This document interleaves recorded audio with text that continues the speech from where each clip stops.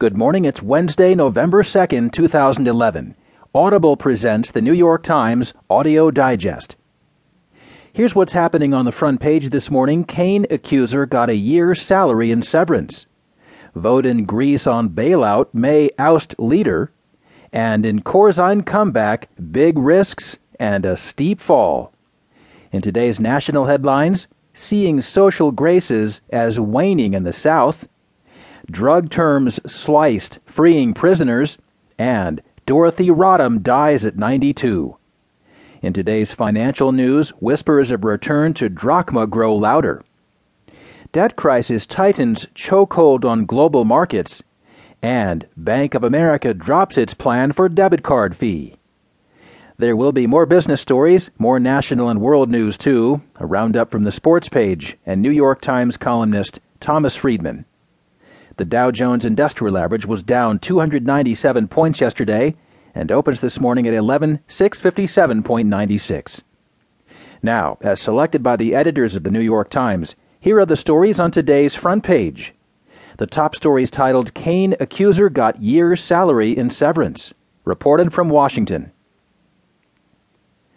The National Restaurant Association gave $35,000, a year's salary in severance pay, to a female staff member in the late 1990s after an encounter with its chief executive at the time, the Republican presidential candidate Herman Cain, made her uncomfortable working there, three people with direct knowledge of the payment said on Tuesday.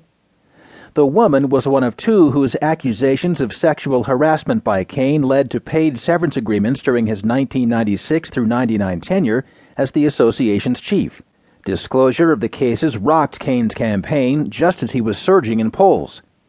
Further challenging Cain, a lawyer for the second woman called on the Restaurant Association to release her from a confidentiality agreement signed as part of her settlement, raising the prospect that she could publicly dispute Cain's account of what happened.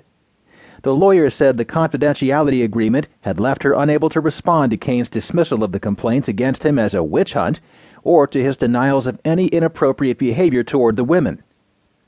He's basically saying, I never harassed anyone. These claims have no merit, said the lawyer Joel Bennett of Washington, who represented the woman in her initial agreement. And I'm sure my client would have a comeback to that. The precise nature of the encounters between Cain and the two women remained murky. He has said over the past 2 days that he joked with one of the women about her height, but he has not addressed what happened with the first woman, the one who received the $35,000 payment, according to people who knew of it, or even acknowledged there was an incident with her. Her friends and colleagues said she had told them at the time that she was upset about the situation. The developments put new pressure on Cain's campaign as his own accounts evolved over a second day on Tuesday, and new details raised questions over exactly what had taken place at the association.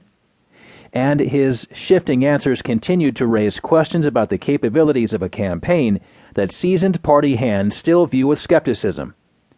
Asked during an interview on the Fox News channel on Tuesday whether he would ask the association to comply with Bennett's request, Cain said, I can't give you a definitive answer on that until we consult with our attorneys.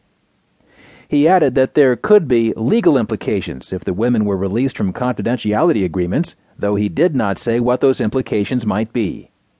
A spokeswoman for the Restaurant Association, Sue Hensley, said that Bennett has not been in contact with the association and that if we are contacted by Bennett, we will respond as appropriate. She did not address questions about the details of the $35,000 severance arrangement with the other woman. A spokesman for Cain, J.D. Gordon, also declined to discuss the details of the arrangement.